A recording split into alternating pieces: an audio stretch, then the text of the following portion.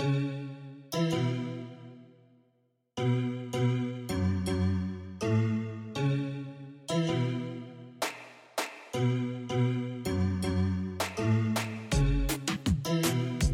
Autumn Brown, a queer science fiction writer, a mother of dragons, and a healing justice facilitator for social movements living in Minneapolis.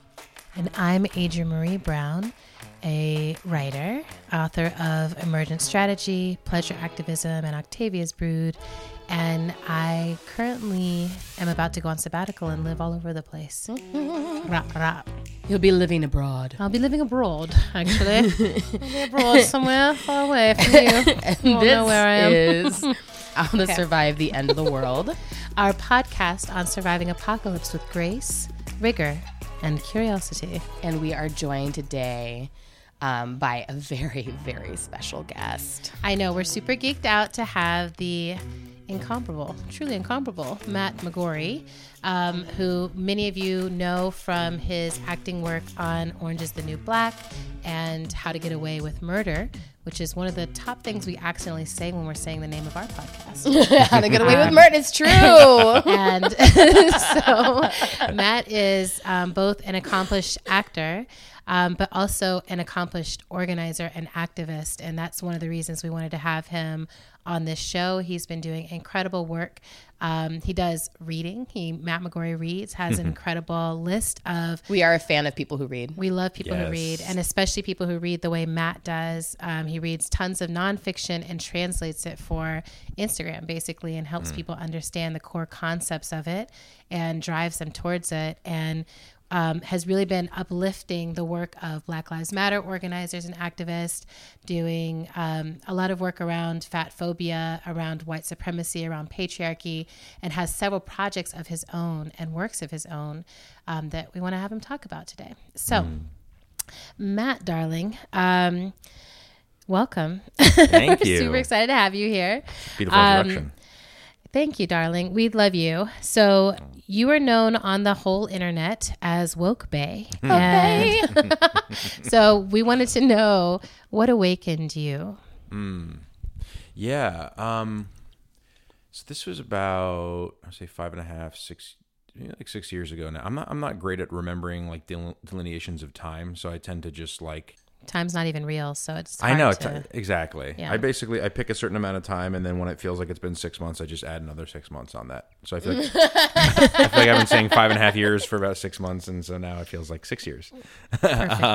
Well done. Yeah, but about 6 years ago, I was asked to be a part of an article that was about quote unquote male allies to women. But at this point in my life, all that really meant was that I had been on Orange is the New Black and was newly on How to Get Away with Murder. The way that Hollywood press machine goes, it's, that's sort of the way it works. It didn't really require anything of me to do that or to be considered that way. Unfortunately, as we all know, the bar is quite low.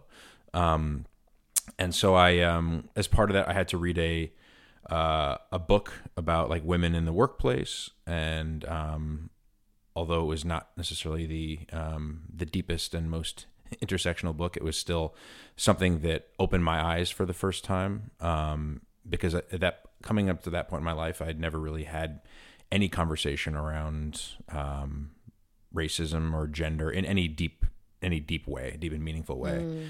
And obviously, that's a credit to the fact of my privilege, that growing up, that I could spend 28 years of my life and never having that conversation, despite, growing up in New York City and being surrounded in very sort of multiracial communities. The fact that I could sort of bypass ever having that conversation.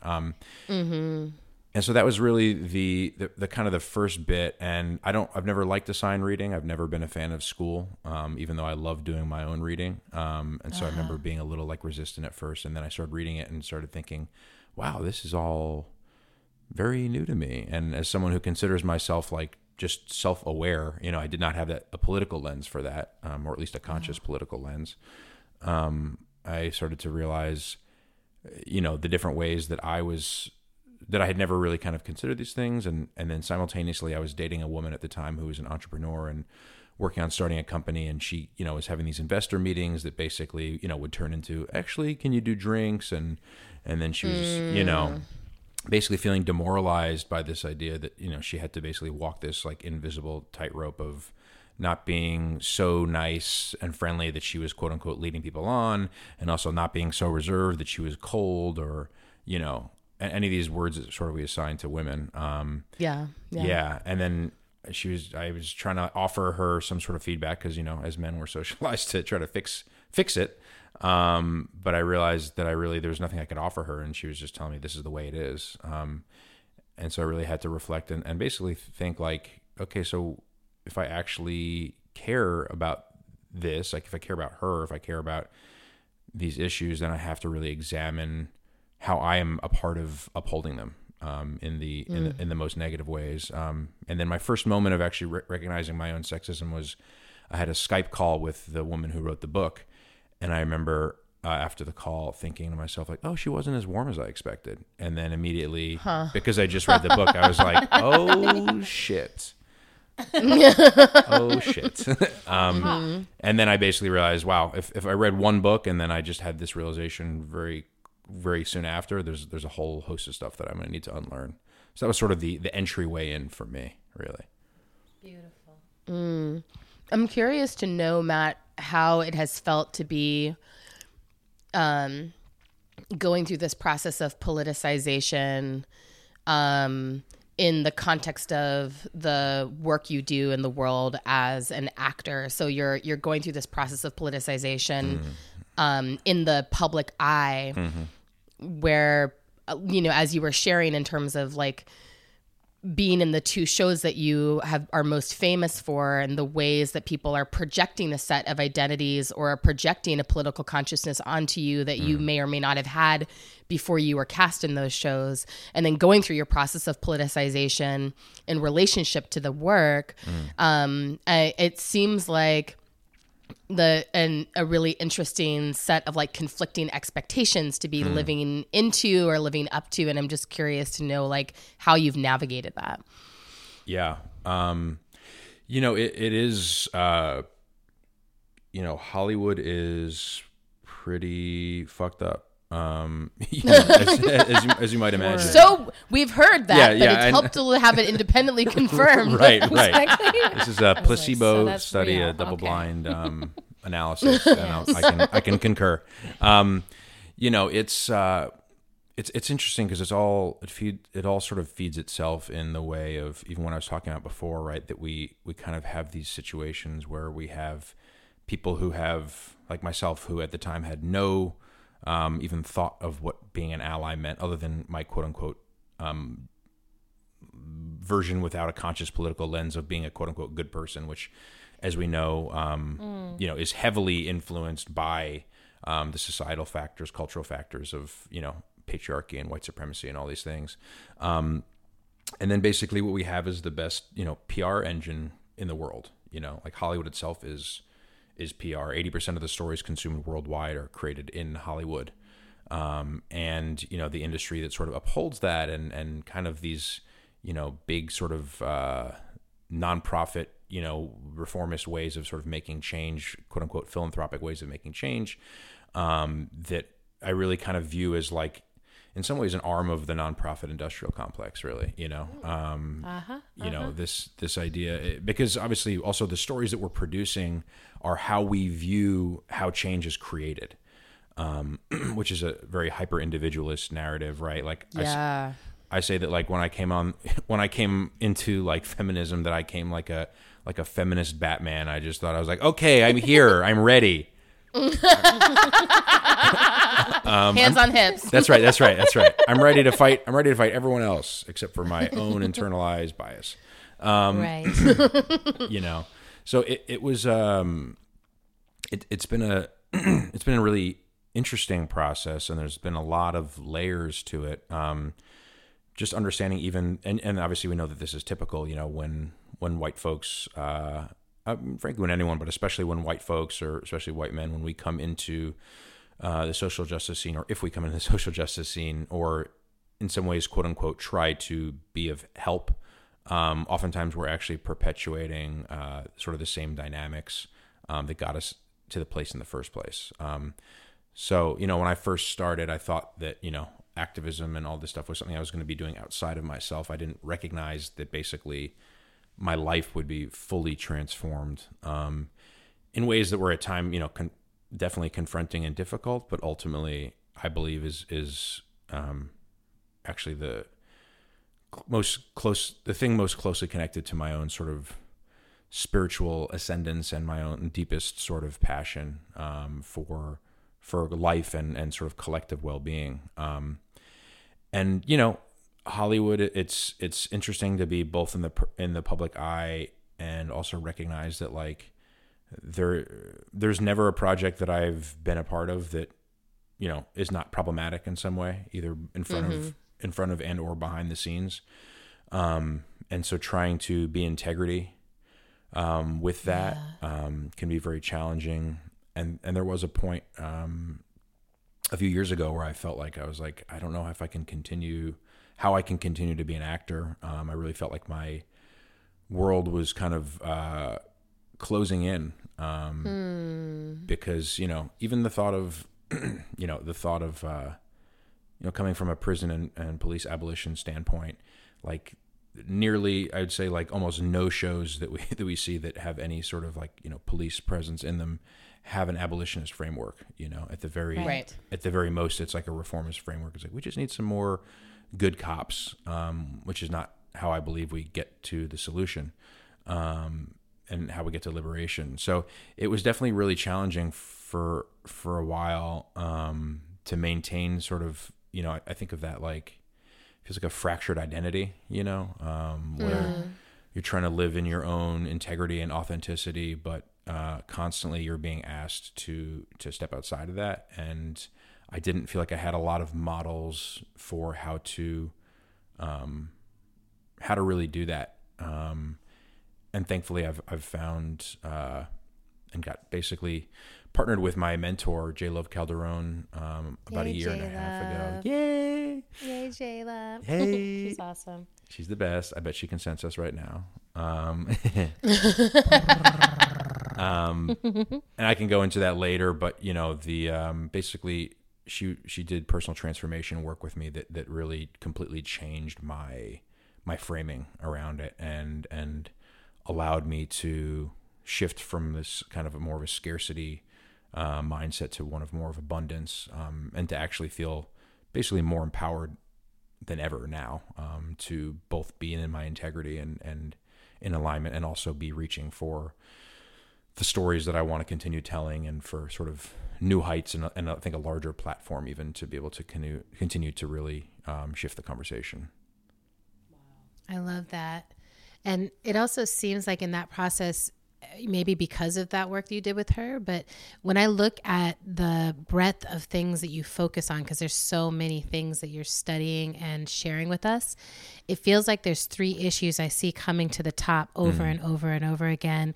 I would say patriarchy, white supremacy, and fat phobia feel like your trifecta. And I'm really curious. Just yours. Yours. Right. And you, Batman, feminist Batman. So I just have to just say that I saw something today where there was someone swapped out the character actors for Batman and Catwoman in a conversation. So the person who is normally doing what Catwoman does, like prancing around, sashaying, rubbing her head, all that stuff looks like Batman. And then the person who is like standing as Batman does, very stoically and still, hands on hips, is Catwoman. And it's so much excellent. more accurate. I'm going to try to find the picture and we can use that as our visual. But so anyway, for you, Matt, I want to hear what are the personal roots, what are the political roots for that trifecta of issues? Why those 3? Yeah. Great question. Big question. I definitely see myself like sashaying around in the Batman. I feel costume. you sashaying right now. Yeah, exactly. So, and I'm just stoically standing here like, what is the answer? Let's see.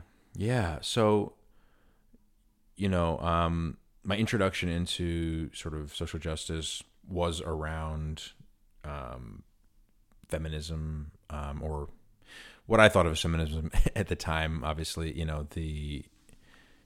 our understanding of that definition, I feel like, of all the definitions, I imagine probably shift over time, which I think is a good thing. Is a sign of us learning and growing. And it's also like, for us, we think about apocalypse as a sign of stuff falling away or destroying, ending. And so it also feels like certain definitions will get us through a portal or through a door, and then they fall apart as we start to have more nuanced understandings of what's next or what's coming. So it's like, oh, this was a battering ram. Like, I feel like the first wave of feminism was like, this is a battering ram. And then you get through the portal and like, oh, hold up. This is still infused with white supremacy. Battering ram. What's the next one? But anyway, back to you. No, I love that. I appreciate that. Yeah, no, absolutely. So I think for me, it was really, that was kind of my first experience thinking about these issues, thinking about my own internalized bias, thinking about the culture at large, the different sets of expectations. And then soon after that, I had a friend of mine who was like, yo, you need to read The New Jim Crow. And that Michelle was Alexander. Yes, Awesome. Michelle Alexander. And that like blew my world open in a whole other way, where I just was like, God, I can't believe I've been living my whole life and totally unaware of this.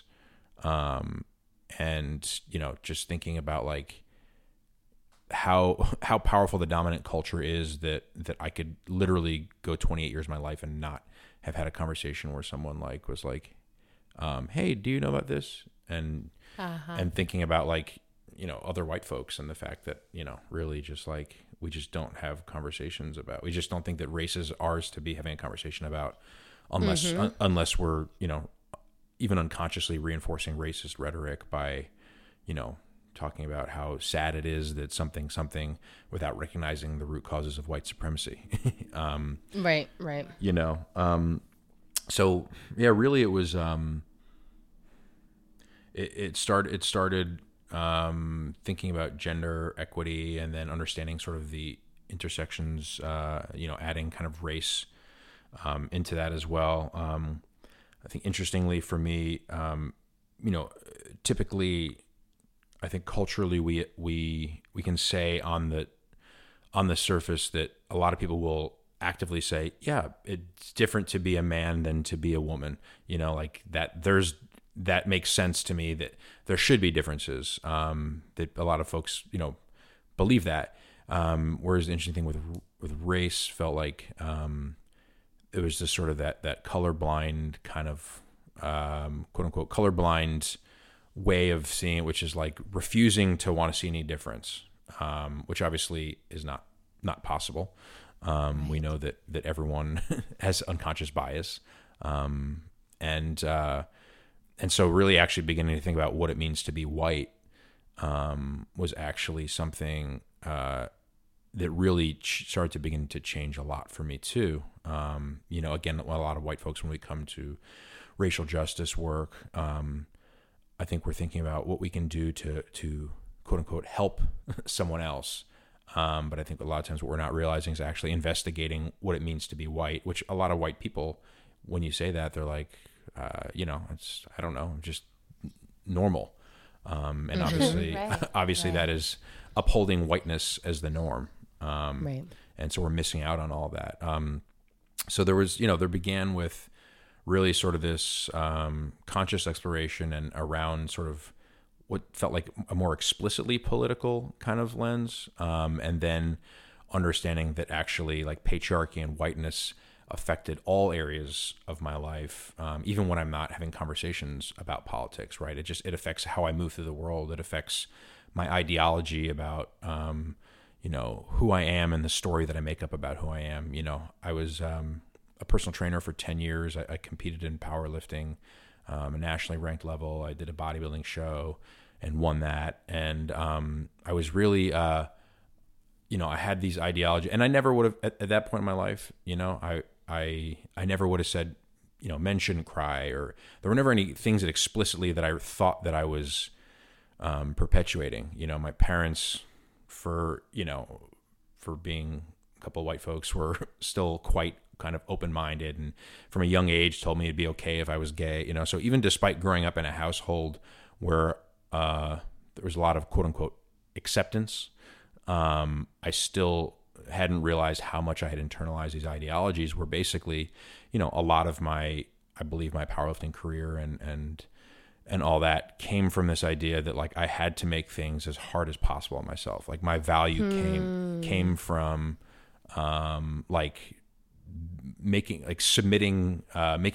willing myself to submit to essentially my goals.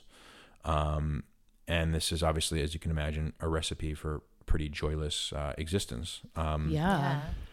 And that obviously also got recreated in my activism too.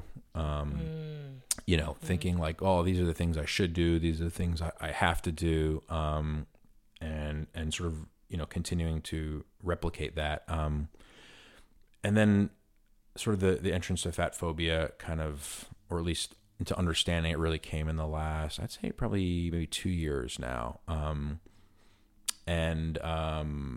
But obviously it's been something that I've been dealing with and thinking about my entire life. You know, from a very young age, I remember, you know, being bullied and you know, I think having very formative, like traumatic experiences at sort of those intersections of fat phobia and patriarchy, you know, like as a soft, you know, chubby, you know, young teenager, preteen, you know, recognizing that this is not what I see in the movies. This is not Batman. These are not the superheroes that I see. These are not like the people that are worth being portrayed, you know, that are worthy of like love stories.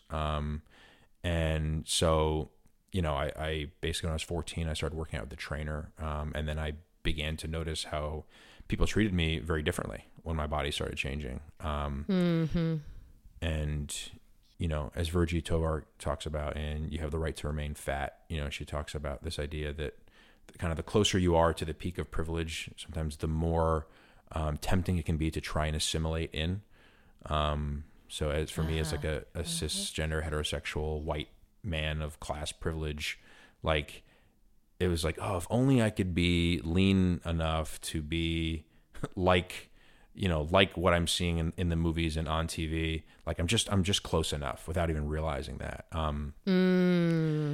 And I think I just didn't realize what it cost me for so long. You know, I think I didn't realize what it cost me until I made the decision to stop dieting about 1.5 years ago. And then I began to really see, first of all, when I was in letting go of it, how much fear also crept in, you know? And terror. then, yeah, exactly. And then literally seeing how the world treated me differently. And how, just experiencing microaggressions and even outright sort of like bigotry and so that's been a really interesting part of the journey that feels, you know, something that I'm directly targeted by. You know, I believe obviously patriarchy and white supremacy, I do believe harms white people and men as well, even though they're not the active targets of it. But I do believe that it you know, it relatively privileges us and gives us benefits over, you know, women and gender nonconforming folks or people of color. But it still does do harm to us in this system. And so this is really the first time that I'm like looking at and taking on something that directly impacts me. And I'm just so thankful for having a political analysis that has been based around, you know, radical, you know, Black feminist analysis and understanding these things so I can understand even differently plug it in sort of an analogy type way where if I'm like, okay, if I'm explaining fat phobia to someone, and if someone saying some shit to me, and I'm feeling triggered right now in a way that I don't usually feel the same way if someone's saying something sexist or racist, I'm going to give myself permission with this thing in order to handle it differently than I would if I was acting in the capacity purely of sort of accompliceship. Right. You know, Yeah. That's and so right. that's kind of catches you up. I feel like I'm talking for long bouts of time, by the way. It's beautiful. Okay. Well, you're being thorough. We like that. Well, and I really appreciate the way that, the direct naming of the fact that patriarchy and white supremacy harms those who are privileged inside those systems. And one of the things that we talk about a lot in our work is how that harm happens through the process of socialization, because, men are socialized into patriarchy through violence, and white people are socialized into white supremacy also through, it's a violent process. And I'm curious, we have kind of a two-part question, I think, in relationship to what you just said. One being, I heard you say, I wasn't really aware of what it cost me until I started, transforming. And I would be curious to hear you name some of those things that you can see now were costs to yourself, spiritual costs or personal costs. And then based on the lessons you're learning through your own process of transformation and the particular context that you work in, I'm curious to know what you think or believe is on the other side of these oppressive systems as we continue to do our transformational work. Wow, that's a real two-parter. Boom, boom. Boom, boom. Just the 1-2. I think in some ways patriarchy and the damage of that to men is easier for a lot of men to name than even how white supremacy impacts white folks and how we can name that. But what I've really, essentially what I've come to in my relationships is I'm in order for me to to be in deep relationship with someone, they have to be actively unlearning and working against white supremacy and patriarchy and fat phobia. There's a constrictive nature about it that comes with all this defensiveness, that of course is defensiveness around conversations around even explicitly social justice, but just in general that comes with, as a white man, having my worldview validated, basically at all times, this idea that being able to take, even sort of feedback in that way, about anything outside of that is feels very difficult because, we're not used to having to consider basically other people's opinions and as it slots into our worldview, and because it's very easy for us to shrug something off or to say, oh, I'm going to just be the devil's advocate for a little bit and go back to living our lives where our worldview or dominant worldview is validated, and the other person goes back to their life where they're continually having to figure out how to deal with white men, to stay employed or to get employed or to survive. That's literally. Right. That's right. How to survive. Yeah, exactly. I've found that in so many of my male friendships, particularly friendships from the past, less now with the friendships that I'm intentionally forming these days, because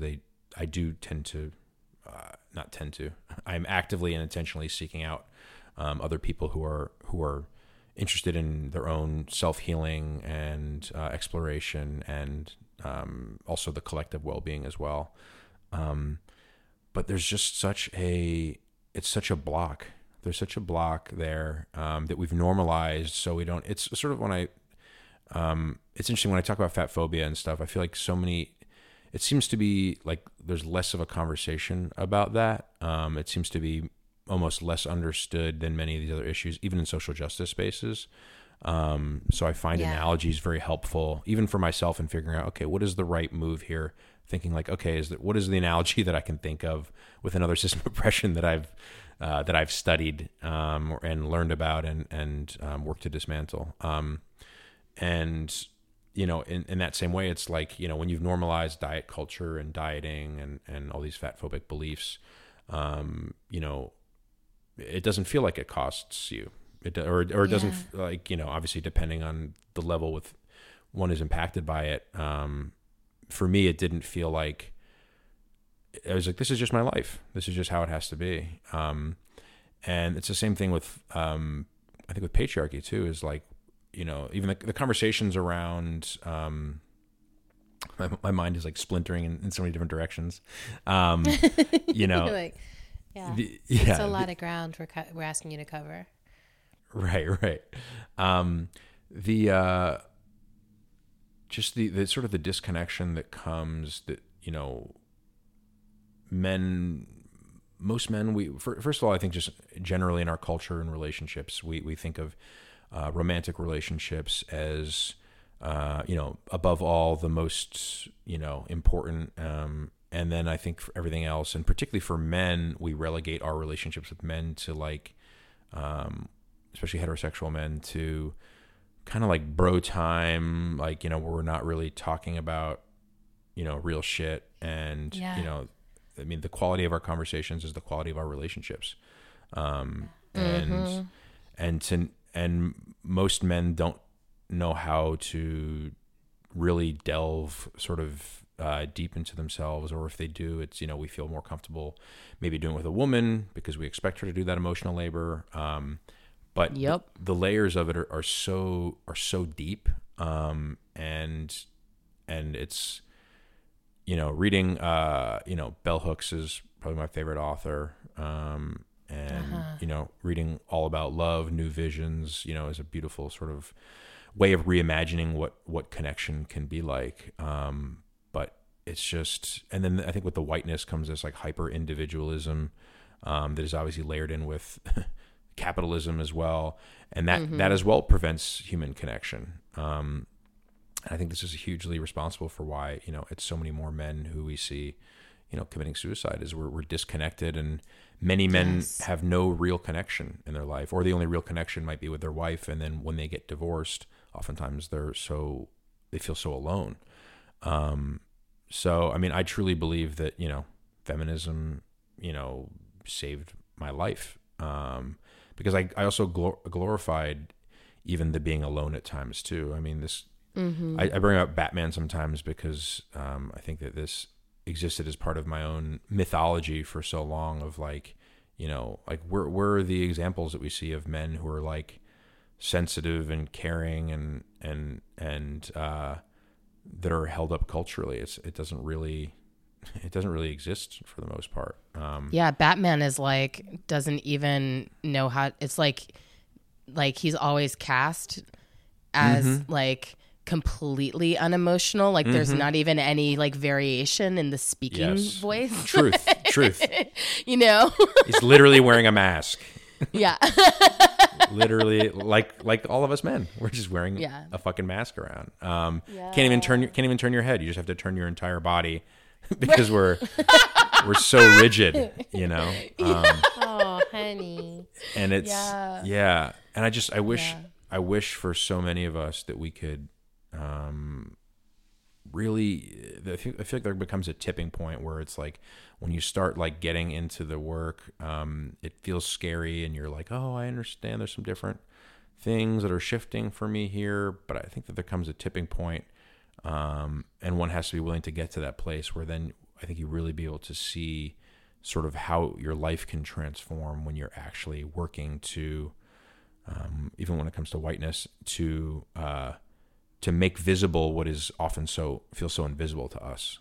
You know, and even this sort of avoidance of conflict, you know, that is sort of this like white Christian value that's kind of passed down and serves to uphold the status quo. I mean, I believe that being complicit with these systems is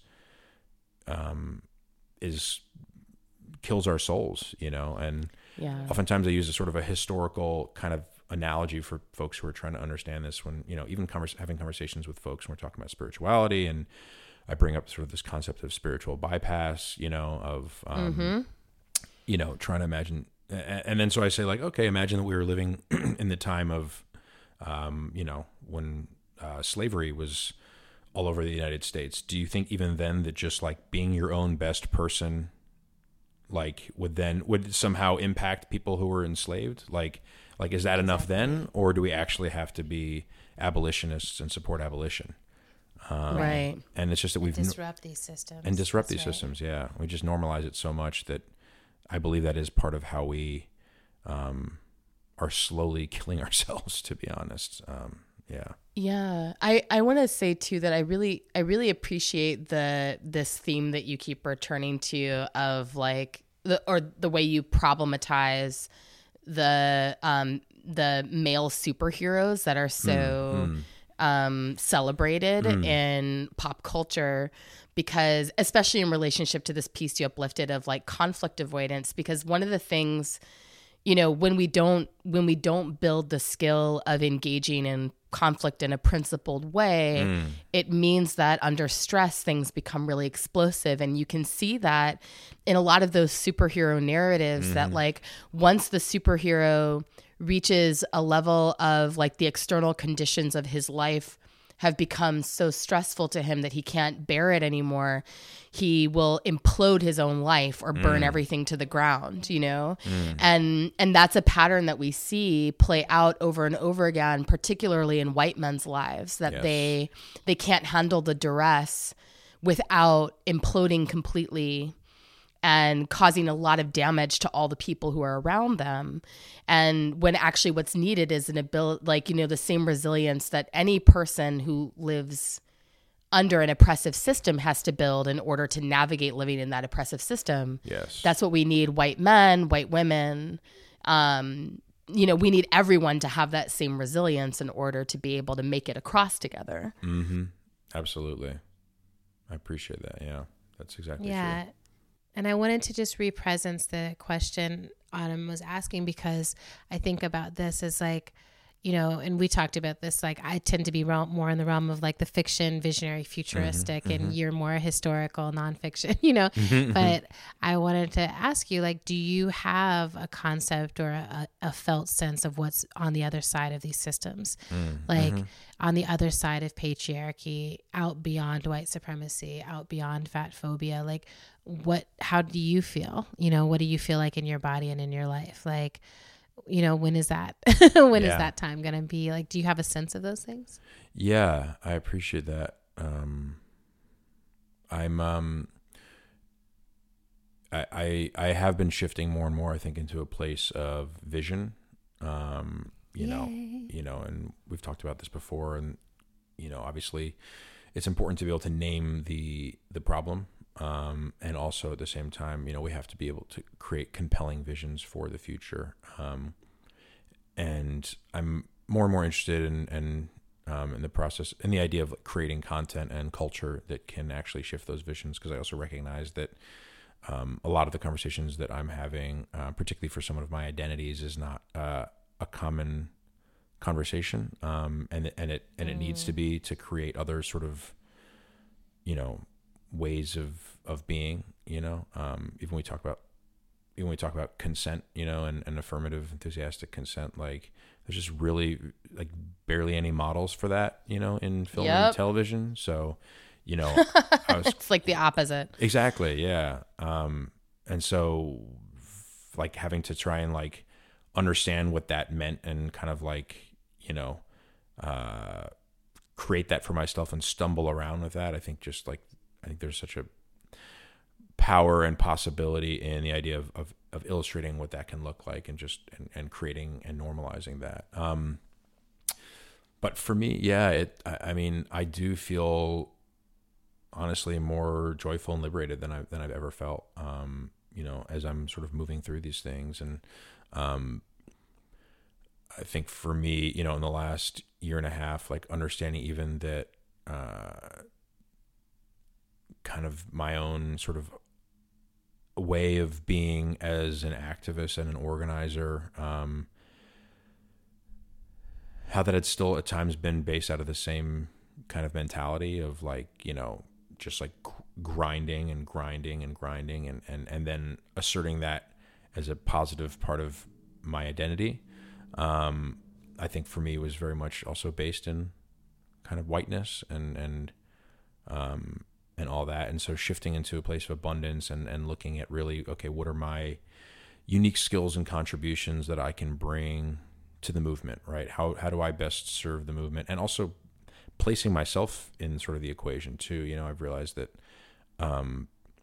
obviously there, coming into activism initially and fucking up a lot and doing it publicly and not really feeling like I had like a place to kind of go to lean on to sort of support me really in that journey. I think the way I needed it was very sort of painful, and I knew I wasn't going to stop. And yet I think what happened is also I ended up shrinking myself so much, to the extent where I was not necessarily a part of the equation, or my happiness was not necessarily a part of the equation.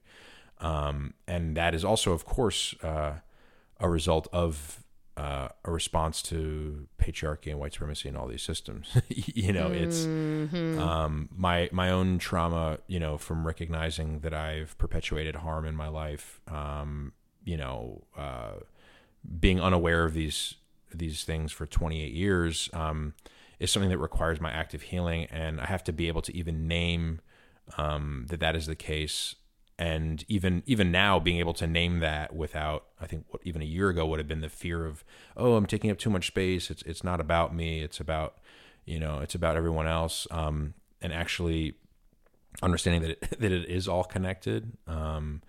And so being able to do that has allowed me to also be in more authentic relationship, because I'm not, navigating my own trauma and trying not to step on someone else. And I've learned to trust that if I fuck up, I can make it right and move on. But living in a constant fear of fucking up is also is not helpful for, actually is not me being my best for the movement even.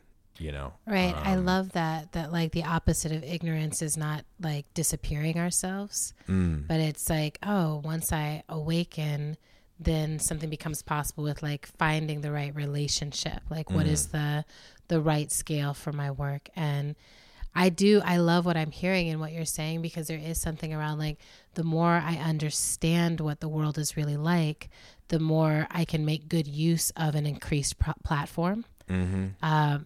Like too often people like, oh, I have huge reach, but I don't really know what I'm talking about. Like, I feel like we see so many people learning in public, politicizing in public. I think about like Cardi B or India Moore. There's like these different people who are doing it in different ways where I'm like, oh, like I'm watching you literally grow the scale of your reach, and also decide like, well, how do I want to bring analysis into this moment, and how can I do that well? Yeah. So I want to switch tactics a little, directions a little, because I know we're coming towards the end, and there's a few things we really want to spend time with you around. One of them is you as a person of books, a man of books, a Renaissance books, that. Renaissance man. So you're such an avid reader.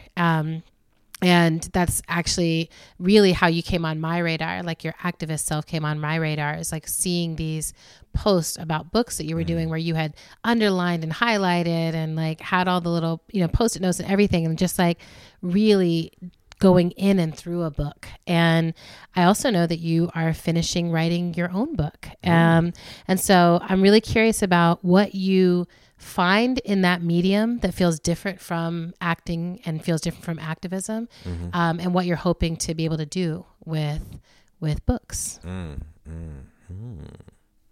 Yeah. Oh, yeah. It's a great question. There's a motorcycle outside. I love some books. You talk about books. I know. You're like, my motor is revving. Yeah, I just, I think it was Maytha Alhassen, who's an amazing activist and organizer, and she mentioned this idea of a reading practice, which I liked as a different sort of framing around my reading for me too, because it really does feel like that. It does feel like a practice. It feels like something that is a central part of my own, well-being and ability to understand the world and move through it in a different, in a different way. And so it just excites me so much. I finished, like 2 books in this past week, and then I just get so excited. I'm like, oh, I get to pick 2 of the new books off my shelf. you know, I think it's just, That's adorable. it's, So cute. I really, it feels very relaxing to me, interestingly. I sort of imagine it's like taking like a husky to the dog park and like kind of like tiring it out a bit. And sometimes I feel that way about like my own desire to be Husky brain. To sort of understand myself and my place in the world and all that. It really allows me something to kind of to chew on, and obviously is critically important to my activism work as well. Yeah, and the process of writing the book, which I think is the first time that I will be talking about it publicly, is With us? yes. OMG. Yes. Composure. Keep it together. I think this might be our first please. ever I thing love like it. this. Okay. I don't know what you was can that? call it because I don't know. I said, I think this might be our first ever like breaking news thing or That's whatever. right. I don't even know what to call it. But It's totally breaking news. so yeah, the fact that I don't know how to call it describes the kind of podcast we have. I love Anyway, that. so tell us about your top secret project. It's been such a process. I've learned a lot about myself in the process. That's for damn sure. You know, I've had the really important support of that process with my coach, J Love, and that has been critical for me in being able to unpack that. But I learned a lot about my own, you know, perfectionism in the process, and the way that I think that can stifle my own creativity. You know, this wanting it to come out perfect, like as I'm writing it. You know, it's been just a really important way to help me sort of understand myself. And really, you know, what I'm appreciating about it is, and understanding it, you know, is that it is an important perspective that needs to happen. And I think for so long I was so concerned about pushback, which I know will probably be there still regardless. But also understanding that, like, for me to understand when I can take up space, even, I think is critical for, I think, both me as a human being and also for supporting the movements as well. You know, I've heard this idea at one point. It's like, we don't want white anti-racists to be quote unquote declawed. You know, we still need you to have your claws. We still need you to be able to push and scratch sometimes. And so that and allowing that to kind of happen has been important. And also even talking about these things, you know, from the inside of, like, again, you know, so much of our cultural imagination comes from Hollywood.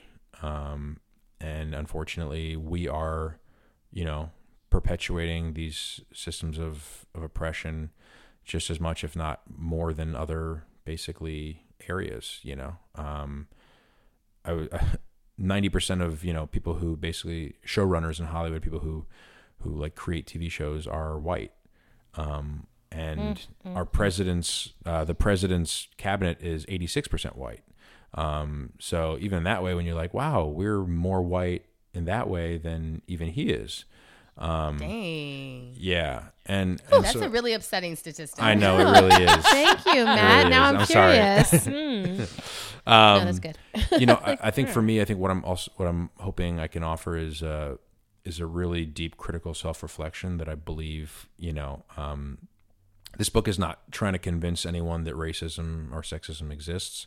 I'm starting from the place of understanding that it does, and I'm actually looking at specifically having it talk to liberal and progressive white folks, men, but folks of all different identities, because I think that there is this idea, and particularly in LA and sort of liberal spaces, of, like, you know, that somehow that we basically, that the main goal needs to be to quote unquote reach across the aisle and reach the other side, which actually is usually serves to sort of shield us from any of our own sort of self-reflection in terms of how we are perpetuating and upholding these systems.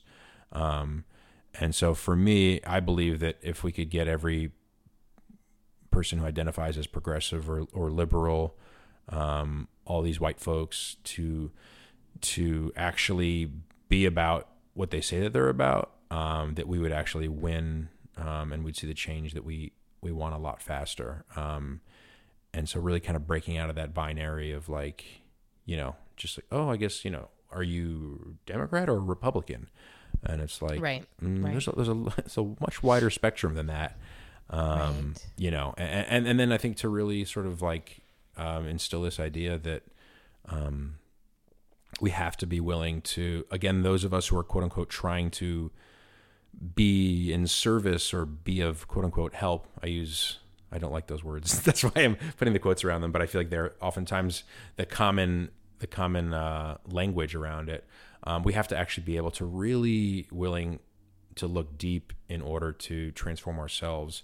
And actually that is the only way that I believe that we will liberate ourselves from this need to be saviors, really, if we're coming back around to it, to superheroes is like, the savior mentality is a form of white supremacy.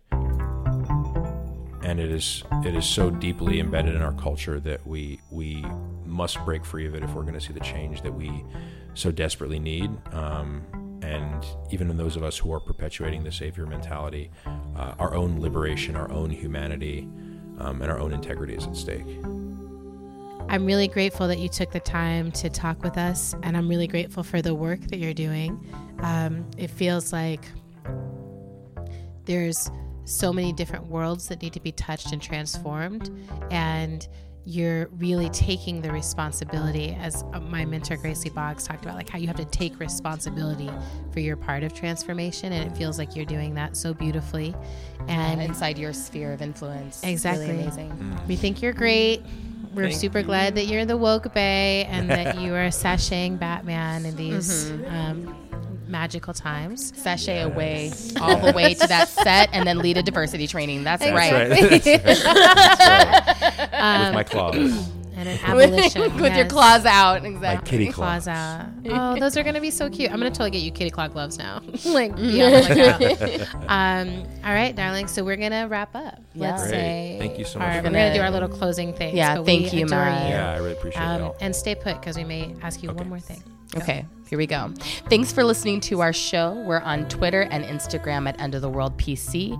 We're also on Facebook at End of the World Show. You can make a sustaining donation to our show by visiting our page at patreon.com/endoftheworldshow. Another incredibly helpful thing you can do to help our show sustain itself is to write us a review on Apple Podcasts. If you are an iPhone person, thank you.